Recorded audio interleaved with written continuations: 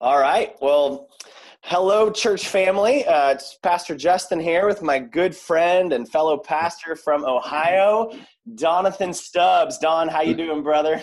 I'm good, buddy. I'm doing well. Hope you guys are doing well, and I'm praying for you guys.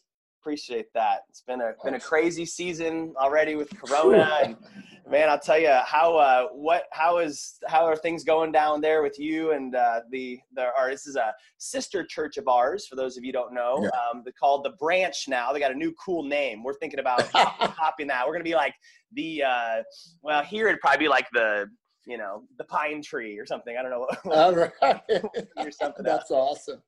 But sister church, we've sent many of our folks down to a ministry that Don has helped start down there at their church called Off the Wall. It's a 1-year-long discipleship program. We've had an awesome relationship with their church over the years. And Amen. actually, Don and Travis will be coming up here at the end of August for what we're calling Discipleship Weekend to encourage our church at what does discipleship look like? What does it mean to be a disciple of Jesus and to make disciples of Jesus? Amen. Looking forward to hanging out with you guys in August. It'll still be warm enough, so you don't have to bring too many layers. I'm bringing a couple of jackets just in case. There you go. Always. Just in case. Good Boy Scout. We're excited. We've been so encouraged by your guys' relationship. But in this season, how are you and the Branch, the guys, our brothers and sisters down in Ohio doing? Well, it's been interesting, and we've had a lot of restrictions, so we are just now starting to reopen, and we just have so many people on so many different sides from a vantage point, and just trying to walk through that graciously. We are planning to have our first open service where everyone could kind of come back, but we're still going to modify numbers and maybe go to 2 services in 3 weeks. Yeah. But we've been doing a lot of things online and everything. And it's more difficult than I thought it would be because this thing has the potential. I didn't think it would, but the disunity that it can bring out in people. And so we've just fought really hard to remind our people that we're citizens of heaven and that God has called us to be united and to love one another in the midst of real differences and real opinions, which are human. But so how do you do that? So we're working through all that, but we're doing well. So thank you. That's awesome. And, you talk about that unity that we need. I think we already saw that with the pandemic and people's different takes on what was going on and what responses are.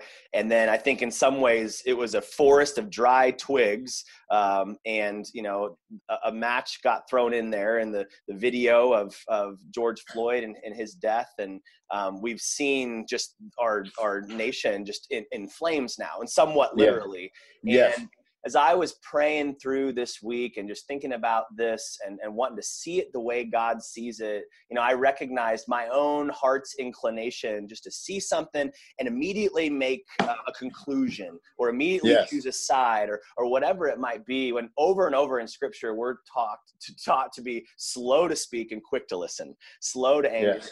Quick to humbly say, Lord, what are you doing? Amen. And one of the things in that for me was just, I want to listen. Here I am, I'm a white man in America. I have my own perspective, but, I thought of you, brother, and our relationship, and I've always respected you and love to see your heart for the Lord and following him earnestly, and just wanted to get your take. I thought that would be more helpful for our body to hear from you than from me in this time. And so just wanted to chat a little bit about this. And first question I had for you was, what has been your experience growing up in America as an African American? Yeah, so it's been interesting. So I've actually spent a lot of time really thinking and praying about this. And I just want to preface everything. What I'm going to share personally are my personal experiences. And they may be shared with some, but not many. And they're not corporately every African American's experience. And we have to be careful to lump, well, that's everyone's experience. So we have to be very careful not to do that. So I was, because we're actually shooting a video later on today. So they were asking me that same question. And I thought about it. And the first time I realized that I was quintessentially different than white America was I had a buddy, and I was only 7 or 8 years old, so many, many years ago. I'm almost 58 now. And this was, you grew up in Chicago area? No, I actually grew up in Ohio and then moved to Chicago. Okay. But my early years were in Ohio. Okay. And so I remember my friend Raymond we were going to go swimming. I'd never been swimming. I didn't know anything about swimming. And he said, well, we'll just go to Packard Pool. And I said, that's fine. I said, I'm not a swimmer, but I would love to. I think it'd be cool. But I remember distinctly hearing his mom go in the house, pick up the phone and call and ask, is it all right if I bring an African-American young man with me to swim? And it didn't even hit me. I'm young, so I don't think anything about it. Go home. I kind of talking to my mom, and I said, she called and asked if she could take me. And my mom said, that's because you're Black. And she said, for so long, we have had to fight these type of policies. And not that she was racist. She just didn't know. Maybe she never had to take an African-American with her before. So I think she was trying to protect me if I couldn't go in. But I remember that distinctly leaving a mark on me. And so through the years, and I'm just giving my personal experiences. We were just talking about this in the office today. Todd said, do you remember the time we went to go buy a van? And I got out and I said, we're interested in the van for the ministry. And the guy said, yeah, just take it. And you can ride it. And then I stepped out and he said, maybe I should go with you guys. Wow. And, I've been pulled over. When I first came to New Philly, and now it's only 11 years ago, I was pulled over and the guy said, what are you doing in this area? And I said, well, I'm just moved to the area, like down. He said, well, who are you going to visit? And I said, well, I didn't really even know anyone. He said, okay. He said, you shouldn't be here. There's a lot of drugs and I've been pulled over probably 20 times, asked these same type of questions. And I have had my worst case scenario. I went to Youngstown State before Moody to be a probation officer for young kids. I remember me and a friend of mine who were probation officers took about 5, 6 African-American youth up to a Cleveland Indians game. We were coming back and we stopped in a McDonald's in Shaker Heights, Ohio. And we go in and we're ordering, and the security guard, I don't know, I think it was an off-duty cop. He said, well, you guys can just get that and go. I said, is it closing? He said, no, you should just go. I said, no, I just want to eat. But the guys would be easier. And he said, no, your kind aren't welcome here. You need to just get it and go. And I just said, well, we're not doing that. This is America. Next thing, I found myself on the ground with handcuffs on. I was arrested and thrown into jail. Wow. And I was a probation officer, so I called my boss, who called the judge of Mahoney County, who called, I guess, the judge of that area. And they came in about 2 hours later and said, you can go. And that's all they said. But those 5 African young men watch this happen. So this has been something I've experienced. Now, Justin, I want to be honest. Majority of white Americans have never treated me this way. So we're talking about a small percentage. But I tell people what racism does to you personally, it scars you. But I tell my people, and I said, it's my obligation to not allow it to cause me to identify with being a Black American or African American, because I am a child of God, and that's what you have to fight against. So that's been a lot of my personal experience, a lot of racism. Even now, if I'm walking on the streets, and I was just sharing with this, just last summer I was walking and 2 older white women were walking, and all of a sudden they clutched their purse and then they crossed the street. And I realized that's probably fear-based, and they're just not sure. Maybe they just heard stories or rumors. And I tell people there's a big difference between a racist act and racism, a racist heart. And I think a lot of times, sometimes we'll do an act not realizing it is racist because of fear or maybe a bad experience, but not truly hate someone just based on the color of their skin. So we have to be very careful not to label everyone as racist, but there are a lot of racist acts and racist policies that have caused what we're seeing today. So, yeah. Yeah.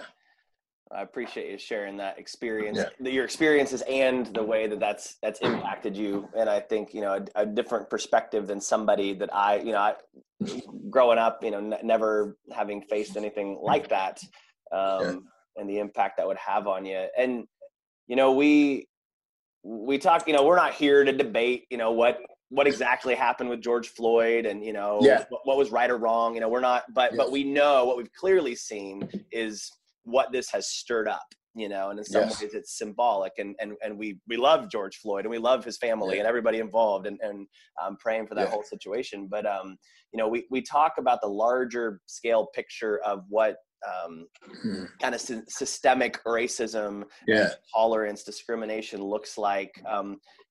What is your perspective on that? How do we think about that as believers?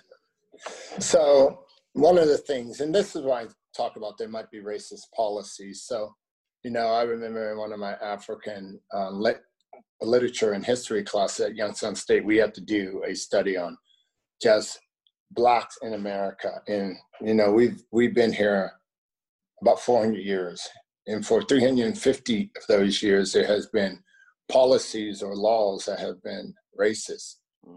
And so you can go back to slavery, you can go back to Jim Crow laws, you can go back to segregation, you can go back to so many things, the right to vote, the right to own land, the right to cohabitate. I studied particularly Tennessee. There were 20 laws in a span of 100 years, and not until 1955, 58 were those laws finally saying that's not legal. Wow. And so when you have so many laws, and it's a separate but equal, you can ride on this bus, but you can't do that. You can live, but you can't live with a white person. You can't eat at the same place. So that's what we mean by systemic racism. So what that creates in a person is social and economic inequalities. And if you look at it, it's still a real problem. Some people said, well, they're just not trying. But I lived in Chicago and I worked in the inner city, and the schools are subpar. And that's just the reality. Low paying jobs. Some of the laws were actually, and this is crazy, because of what we call, when we had that years of when America was booming in the late 1800s and everything, they put laws in because everyone was prospering, but even the Blacks.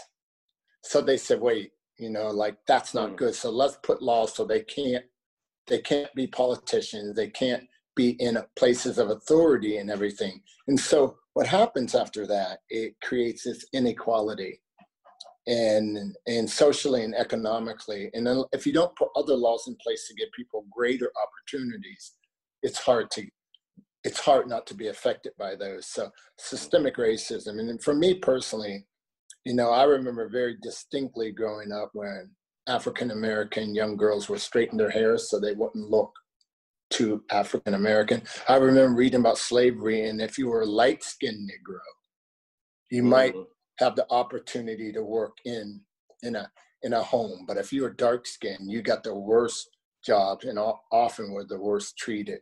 So not only is there economic inequality and social, then it creates identity inequality in you.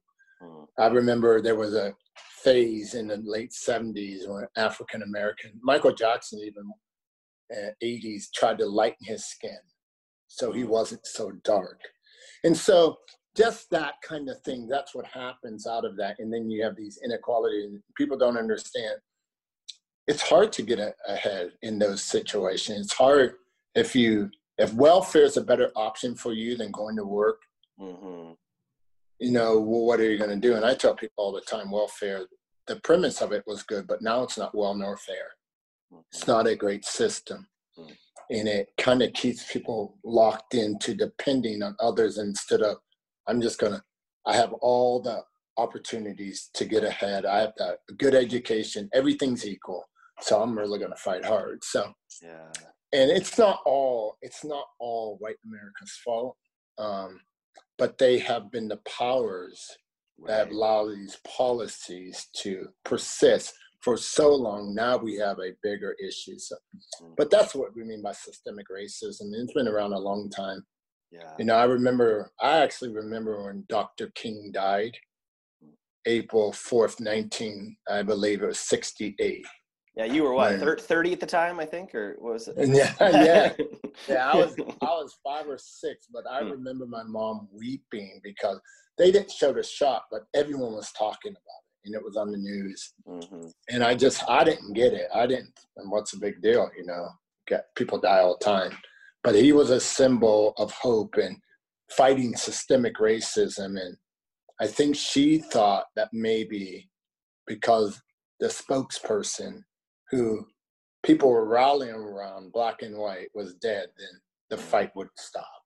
So that's kind of been why systemic racism, what I've seen, and how it's affected people. So yeah, I appreciate that. It runs deeper than we know, and even though laws have changed, yes, you know, are more in line with that, you know, we know that the ultimate issue here, as always, stems yes, back to our sinful hearts.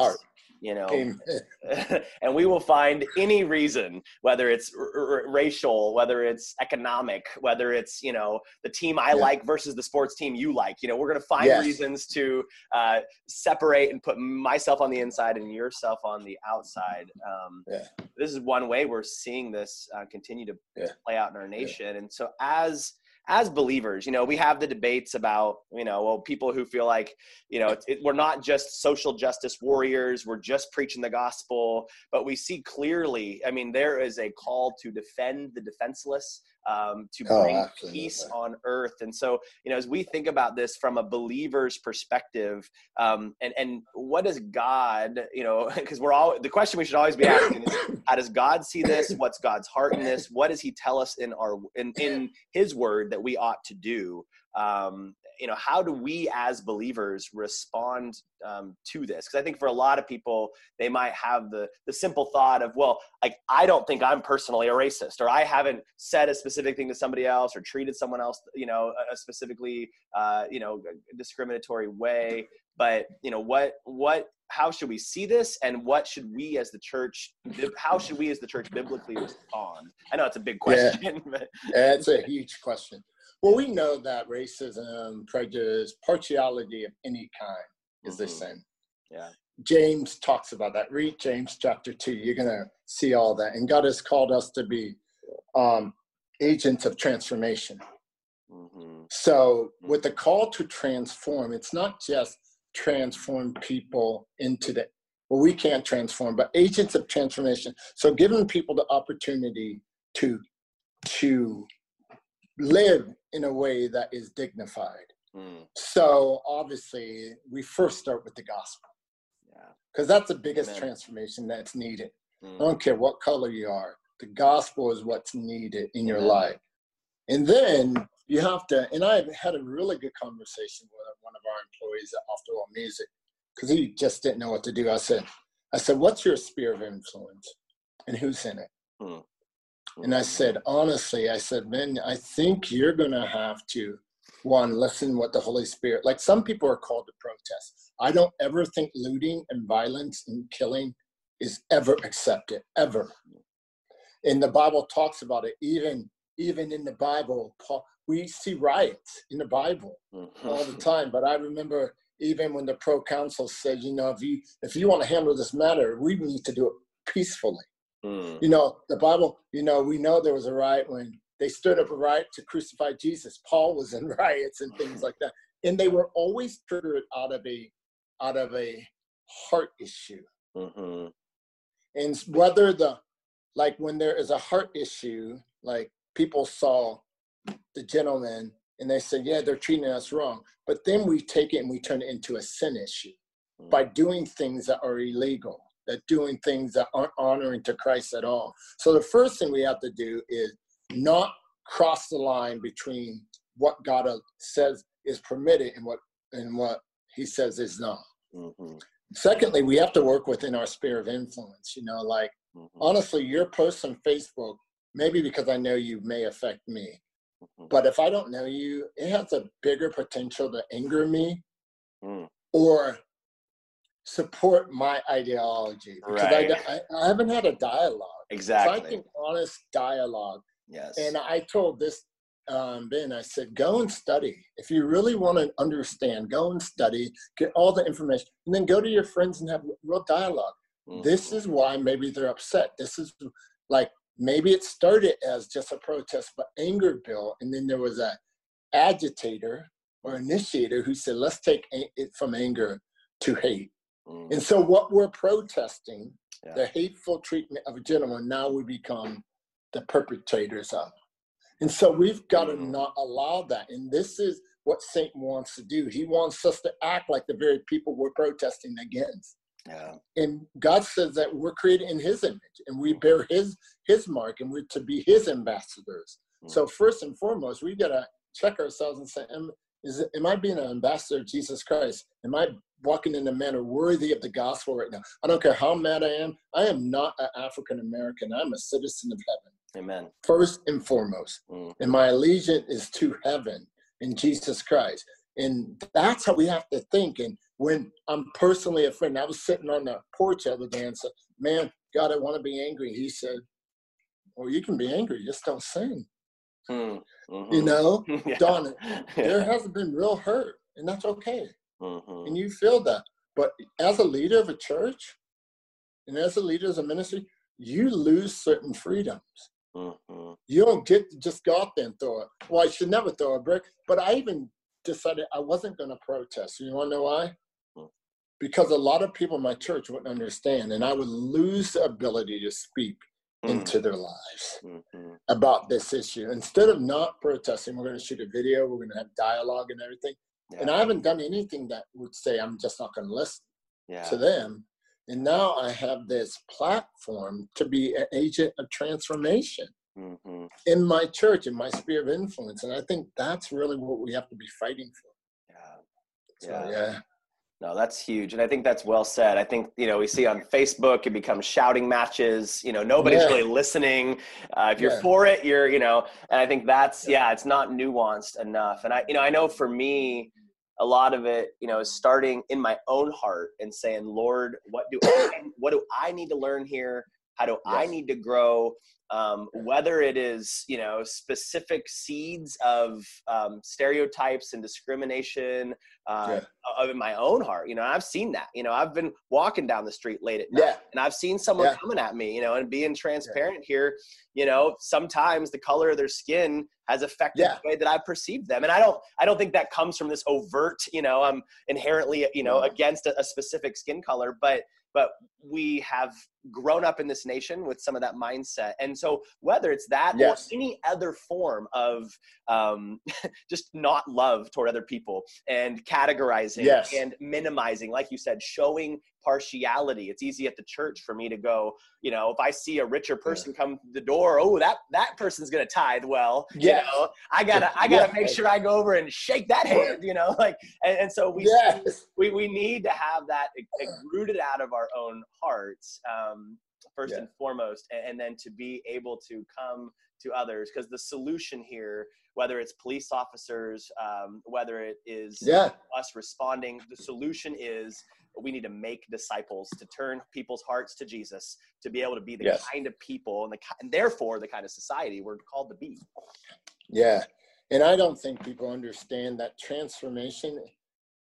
When you think about transformation, this God-given change that he does in us, everyone who is a child of God needs to understand that that's the only way true change ever comes to any society.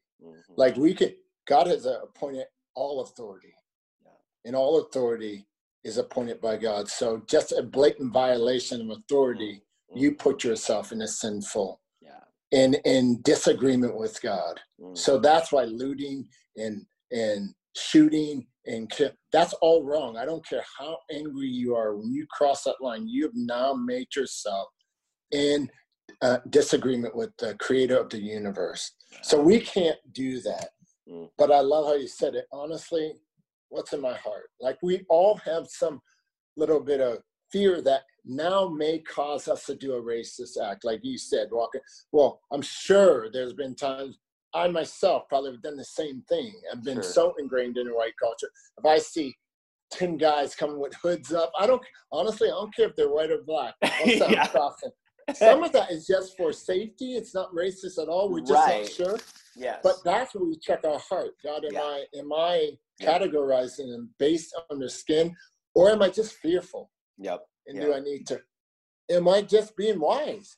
Do I need to maybe take an action for safety? There's so many things going on. And that's why I said, be very careful to start labeling people just because of one act. I had a Zoom with our youth last night, and one girl said, well, how can you tell the difference? I said, you will know if someone's racist by the span of their actions, not by one-time act. Right. If they're constantly saying things, if they're constantly doing things, if they're belittling other people or talking about whole groups of people, stereotyping, and this is a consistent pattern, right? You could probably say, okay, that guy has a racist heart, or that girl. Yeah. But if it's a one-time acting, we all have done them, and so let's be gracious in that. Now, some carry much greater consequences, and then the action needs to be more hard, and that's probably what we've seen with those police officers. Now, we may not convict them, but they have to have a harder response because someone died in their care. I love the cops. I think 99.9% of them are really good. But in this case, that man on the ground became subhuman to that gentleman. And you have to take a stand. It's just like abortion. We'll picket someone saying, no, and you can't kill the baby. Well, you can't kill. I don't care. Once he is under control, you don't need to have your knee on his neck any longer. There's no need for that. So the consequences may be greater. Right. For that one-time act. But it still might just be a one-time act. But it doesn't lessen sometimes the consequences because God is a just God. And your consequences will play out sometime, and He's going to allow you. Sometimes He's gracious, and He covers all of that. And sometimes said, no, you're going to feel this one. You're going to feel this. And He might be trying to do something in that guy's heart. And that's what we can't forget. Exactly. If those officers don't know the Lord, well, they need Christ. That's the only thing that's going to change your heart. Jail won't change your heart. Christ will. So that's how I look at it. Amen. Amen. Man, it's good. Well, Don, it's an encouragement, as always, to get together with you, to hear your heart. And I appreciate you sharing that, not just with me, but with our people. I think you're so right. We are each individuals, and as we go forward in this, remembering each person is a person. They're complicated. We want to hear their story. And like you said earlier, you're sharing your experience, your take on this. And we know, everybody's going to, and we have state troopers, policemen in our church, and it's been wanting to come to them too. And how is this affecting you? As this reaction's coming out, coming to our brothers and sisters who find themselves in a minority position racially, and just being quick to listen. And so that's what we wanted to do today. And I just appreciate you sharing that heart. And I hope that we have ears to hear. And amen, brother. I always appreciate you being a testimony. And we're looking forward to you coming up in August. Bring those layers. And I'll bring them, buddy. Well, good. Well, thanks for your time, man. And we'll stop the recording.